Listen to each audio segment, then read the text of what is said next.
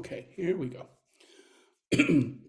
So, as I mentioned, what we're going to talk about is loneliness and social rejection as an antithesis or an antithesis to social connection, feeling connected with other people. So, I want to spend some time just defining this concept of social connection and social loneliness by first talking about what is loneliness.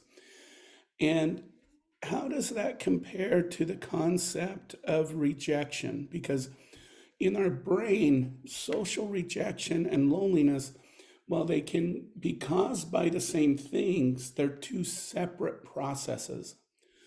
When we're experiencing loneliness, which tends to be much more long term and much more chronic than just the instance of social rejection, is what we call a negative emotional motivational state. All right, so when we're scanning the brains of people who are lonely and feeling loneliness or score really high on loneliness, and we have them think about why they're that way, the emotional areas of the brain, the areas in the limbic system that deal with the amygdala, the hippocampal area and stuff, those start to become active. But also, and so we call those serotonin areas of the brain because serotonin is very much implicated in emotions. And we see that those cernogenic areas really become active. But we also find that the motivational areas of the brain called dopaminergic, meaning that the main neurotransmitter is dopamine, which is our reinforcement type of motivational type of neurotransmitter and really prepares us for action, become active. Because what we find is that the emotional aspect becomes a protective device. It makes it so the person becomes hypervigilant, somewhat paranoid, withdrawn, because what the brain is, if we want to say this, put it in these kinds of terms, what the brain's trying to do is protect the individual from further harm and from further insult. Okay. But then there's this counter area of the brain that is the motivational area of the brain that is trying to promote the person to seek out social connection and social relationships to relieve the negative state of loneliness. So when we look at this concept, that's what I would encourage you to keep in mind. We know that there are two types of loneliness. The first one is called social loneliness. In a lot of the literature, it's also called social isolation. And we have emotional loneliness. Social loneliness is when we experience not feeling like we have sufficient number of social connections in our world, meaning we don't have enough people that we could reach out to if we want to express something good in our life or need help in some way. And then we have emotional loneliness. And this is when we experience a loss of a true close emotional relationship. Emotional relationship being that friend, that intimate partner, that parent or family member that you can go to and you can talk about anything and they can talk about anything. And you have this emotional, psychological connection with this individual. Okay. Now, I would love to tell everybody how many people you need to be socially connected to or how many emotional relationships you need in your life. But this is a subjective experience, okay? I always think about it like with some of my Facebook friends. I have some Facebook friends who have 20, 50 maybe Facebook friends. And then I have friends who have 1,000 Facebook friends. Okay. And that's kind of what we're meaning is that it's a subjective need to have social connection. Neither one is right or wrong. It's just what that person needs to fulfill their needs, their connection with other people. Emotional loneliness is the same way. And I always think of this with, I always compare two friends of mine. My first friend, if he gets in trouble, he can call me and talk it through, and then he can work it out. However, I have another friend who would call me, and then she'd call her sister, and then her mother, and then another friend, and another person, because she needed that much connection on an emotional level in order to process what was going on in her world, or what the issue was that she was having. Excuse me. So that's kind of how to differentiate those two. And really, it's a subjective experience for each one of us. And that's something we need to find and make sure that we're fulfilling. Because this emotion right here will definitely let us know um, when we're not fulfilling that need. Okay. Now, let's differentiate loneliness from social rejection. Okay. So both loneliness and social rejection come from a loss of close relationships or social connection. Social rejection usually is more on the level of being rejected by someone significant in our world. But the difference between the experience of loneliness is this is an emotional motivational state. Social rejection in the brain is experienced as a physical experience. Okay. The areas of the brain that become active. Let me give you the research paradigm. It's a little computer game that was designed to study, rejection. And in this game, you're going to have you, the participant who's in the MRI machine, and you're going to pass this ball on the screen to another participant who is actually fake. You don't know them, you don't have a relationship with them, you don't meet them. And then they'll throw it to another fictitious someone you'll never meet, and then that person will throw it back to you, and then you continue doing this game, as you would say.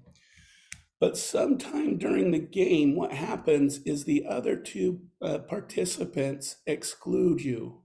They start just passing the ball back and forth to each other.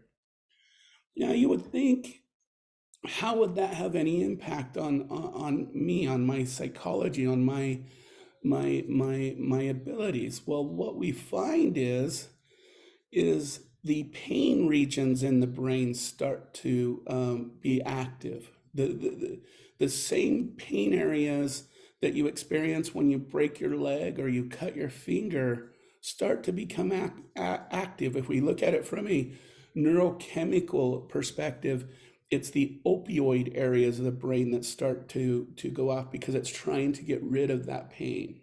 Okay.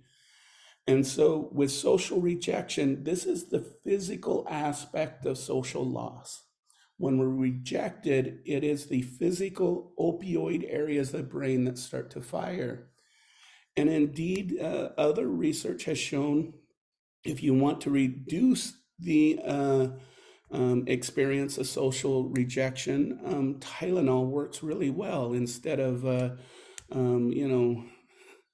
some of the other poor recommendations we get when we're socially rejected, that actually taking some Tylenol for 2-3 days will actually reduce your feelings of rejection, which is kind of an interesting thing. It won't take away the loneliness, but it will get rid of those pains of rejection. All right, how do we know how people will respond to rejection, to social rejection? And we found that the best measure of how someone will experience social rejection is to look at their pain tolerance. So, how much physical pain can a person tolerate before they seek help or seek some type of treatment? Okay.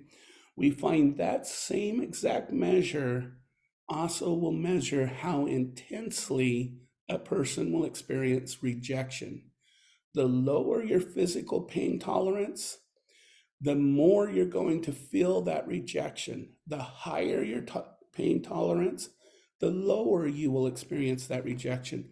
So this is another subjective part of this, is it really depends on how you physically respond to pain altogether, which tells us how you'll respond to being rejected socially. Okay, so I wanted to just to bring this up and kind of give these some definitions. Now, why is it so important to belonging? And I'm not going to go over this in too much detail, but we know that there's a cognitive of self-awareness needing to control and predict our world. And we're going to talk about this. The reason why I'm going to kind of quickly go through this is because we're going to revisit this when we look at different disorders and see how that these factors are influenced. But the other part of belonging is as esteem or effective, the ability to get feedback that provides us with the ability to grow and develop, and the ability to be around people who we find safe and want to be around. Okay, but I'm gonna continue on this because what I want to talk about is the influence of when we don't have sufficient people in our life. Okay, these two diagrams represent a sample of individuals who participated in a research. Okay, the two uncircled ones, these two right here, and on this blue one, these two right here, what these represent are control conditions in the experiment. So either we have the person take a measure of loneliness and emotions, or we have them do something unrelated, like read a story and then take a measure. And this establishes these baselines. Okay, so this blue line and this green line, what these lines represent is what you would expect in the population to be the mean for loneliness in these cases. Okay, the thing that we were truly interested in the experiment are these two bars that are circled. Okay, the first one, the bar in each of these bar graphs, is what we did in the original research, and we've done it since then with other types of social identities, is a social identity is being anything that the world provides us with. So being a student, being a mother, being a father, a sibling, a employee, a psychologist, all of those things that connect us with our world because of the role that it has and the meaning that it has in our life. Okay, so in this situation, in this social identity, the first original research, we used students, college students, and what alls we did is we asked, what are 5 positive things about being a student that you value? Okay, and so they would list the 5 things, and then they would take our loneliness, emotional measurement. In the second category, what we have people do is we say, what we want to know is what are 5 positive qualities about you that makes you unique. This is what we call our personal identity category. Personal identity is those things that make you unique, separate from everyone else. Why you go in a room and there's so many different people is because of this component, okay? And what we find is, and this is interesting, remember these are the baselines. When we reflect only on us and our unique qualities, we are twice as lonely and have twice the amount almost, based on our baseline, of experiencing these negative emotions and motivational states, okay? But when we reflect on our qualities as they're connected to the world we exist in, not only are we lower than baseline, we're about 3 times lower than when we're reflecting only on ourselves. Okay, so let me put this into context as far as mental health is concerned. Is when we look at countries like the United States, and we look at places, let's compare to the East, there's something called individualism. Individualism is this notion that because of who I am responsible for my success and failure. That there's no connection to other people. If I fell, and it's because of me. If I succeed, it's because of me. Okay.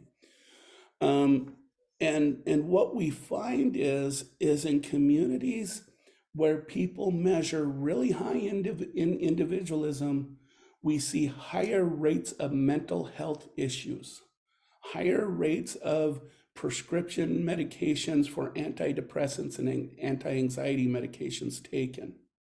Okay. It's only in communities where there's a sense of community, a sense of place, where we see better mental health outcomes, we see less use of prescription medications for mental health issues. Okay. So we want to keep this in mind because, again, we're going to start talking about disorders starting next week. And one of the hard things about having a disorder and trying to maintain some type of mental health with a disorder is a lot of times individuals who have disorders are rejected or put on the fringe of everything else. They tend to be more isolated, and people are not so inclusive with them, which makes becoming more mentally healthy more difficult for people who have disorders and those things to achieve. Okay. All right. So let's look at this model from a larger perspective. Okay. So we're going to expand this out. This gray box right here is everything that can be predicted above confidence rate by this process of these circles and the triangle, and I think that's a stop sign. I don't know. All of this can be predicted by these variables up here. Okay. So what is the first variable? Denial, loss, or damage to one's social identity or place in the world as they're connected to other people.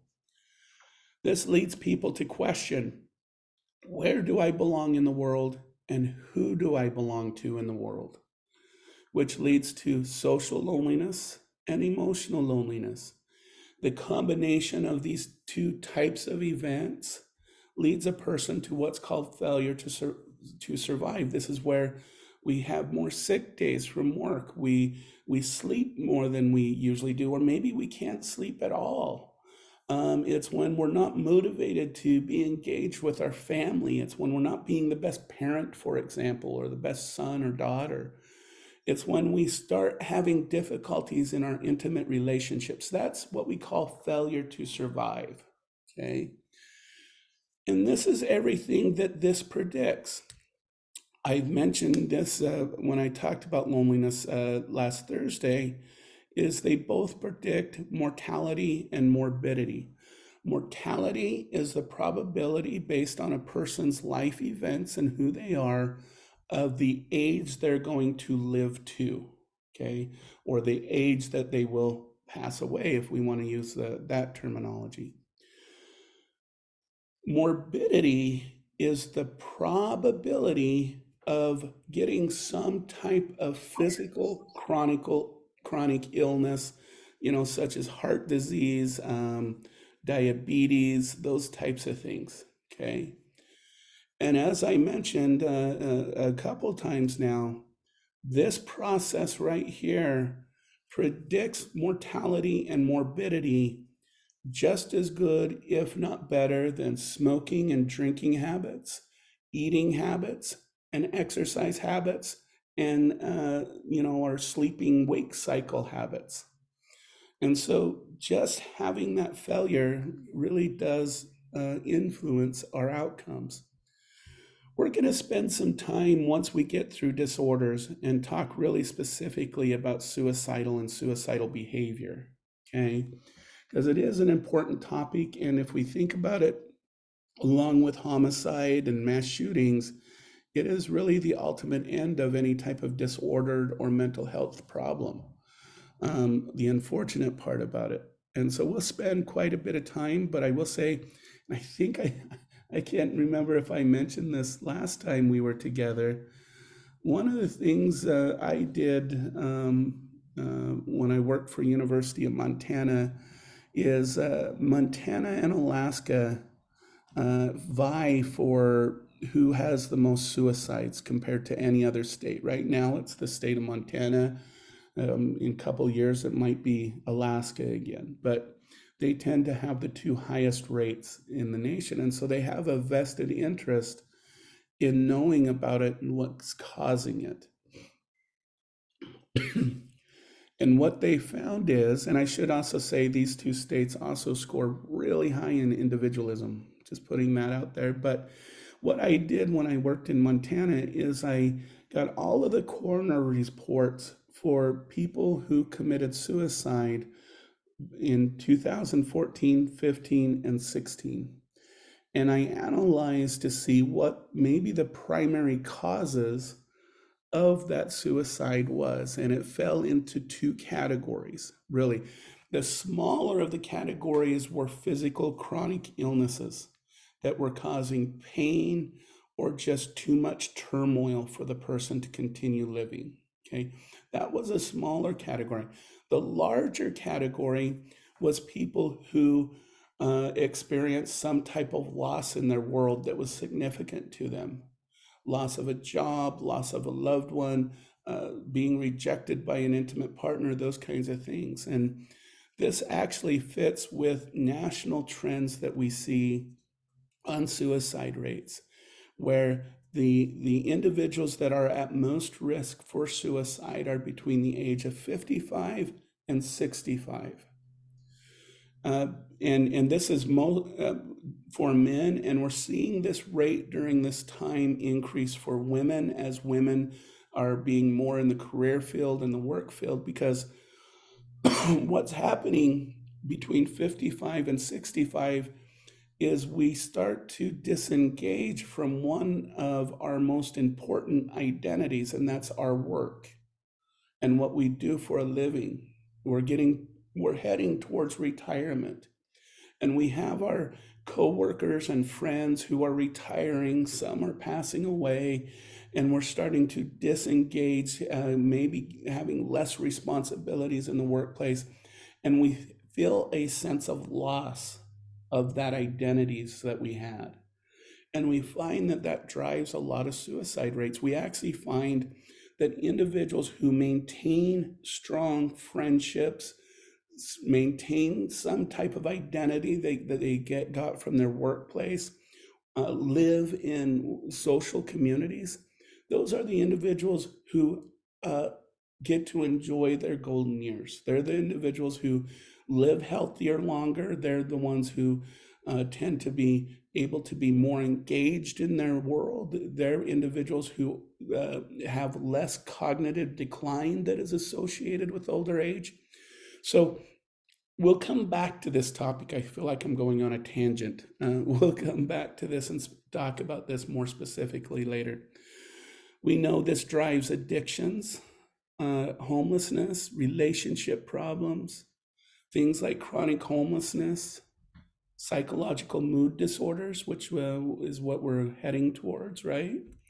Criminal behavior. Now, these are all things that after we get through disorders, we're going to be talking about, okay?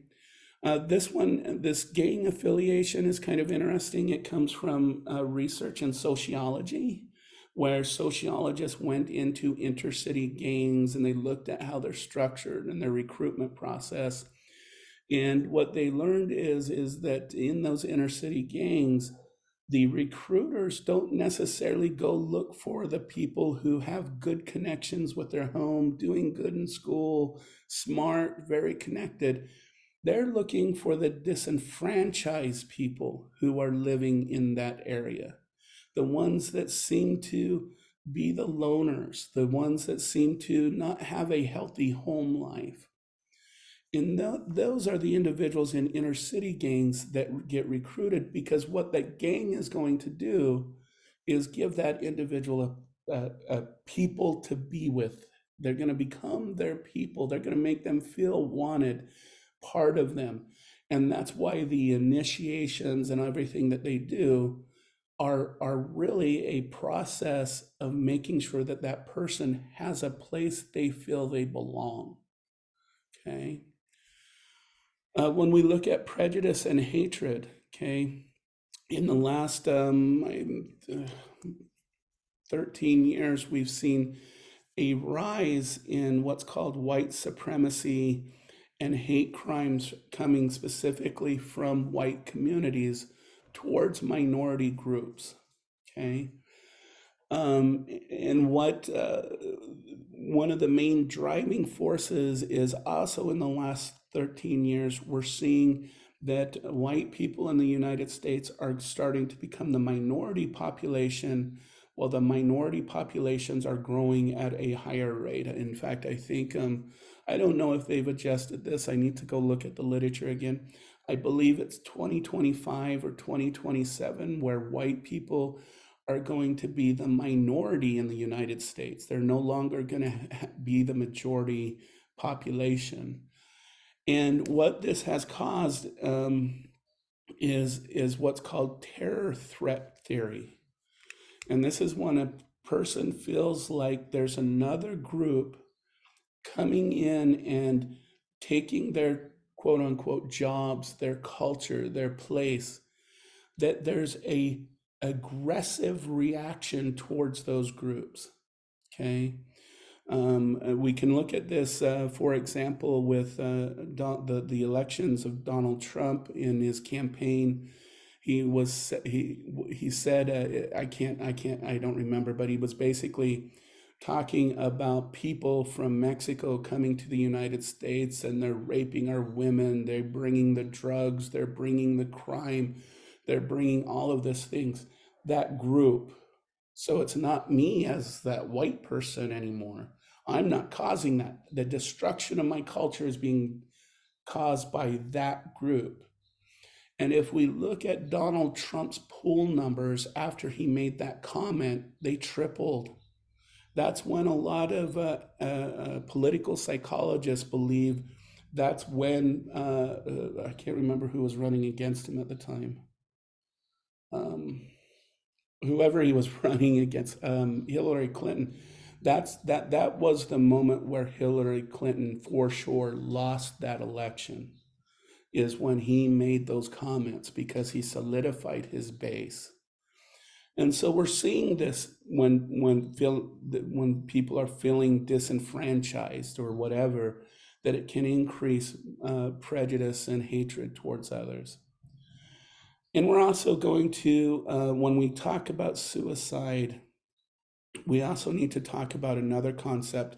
Sometimes it's called self-harm or self-hatred behaviors, because the two behaviors look very similar from the outside, but they have two separate driving forces. Okay. And so we will want to explore that as we move forward. Okay. So this is, again, the model that we want to go. We want to go to the counter of this. We want to have strong identities. We want to make sure we're making good social connections with our world and those types of things. Okay, I'm going to stop my screen right here, because that kind of finishes. I'm going to stop the live stream.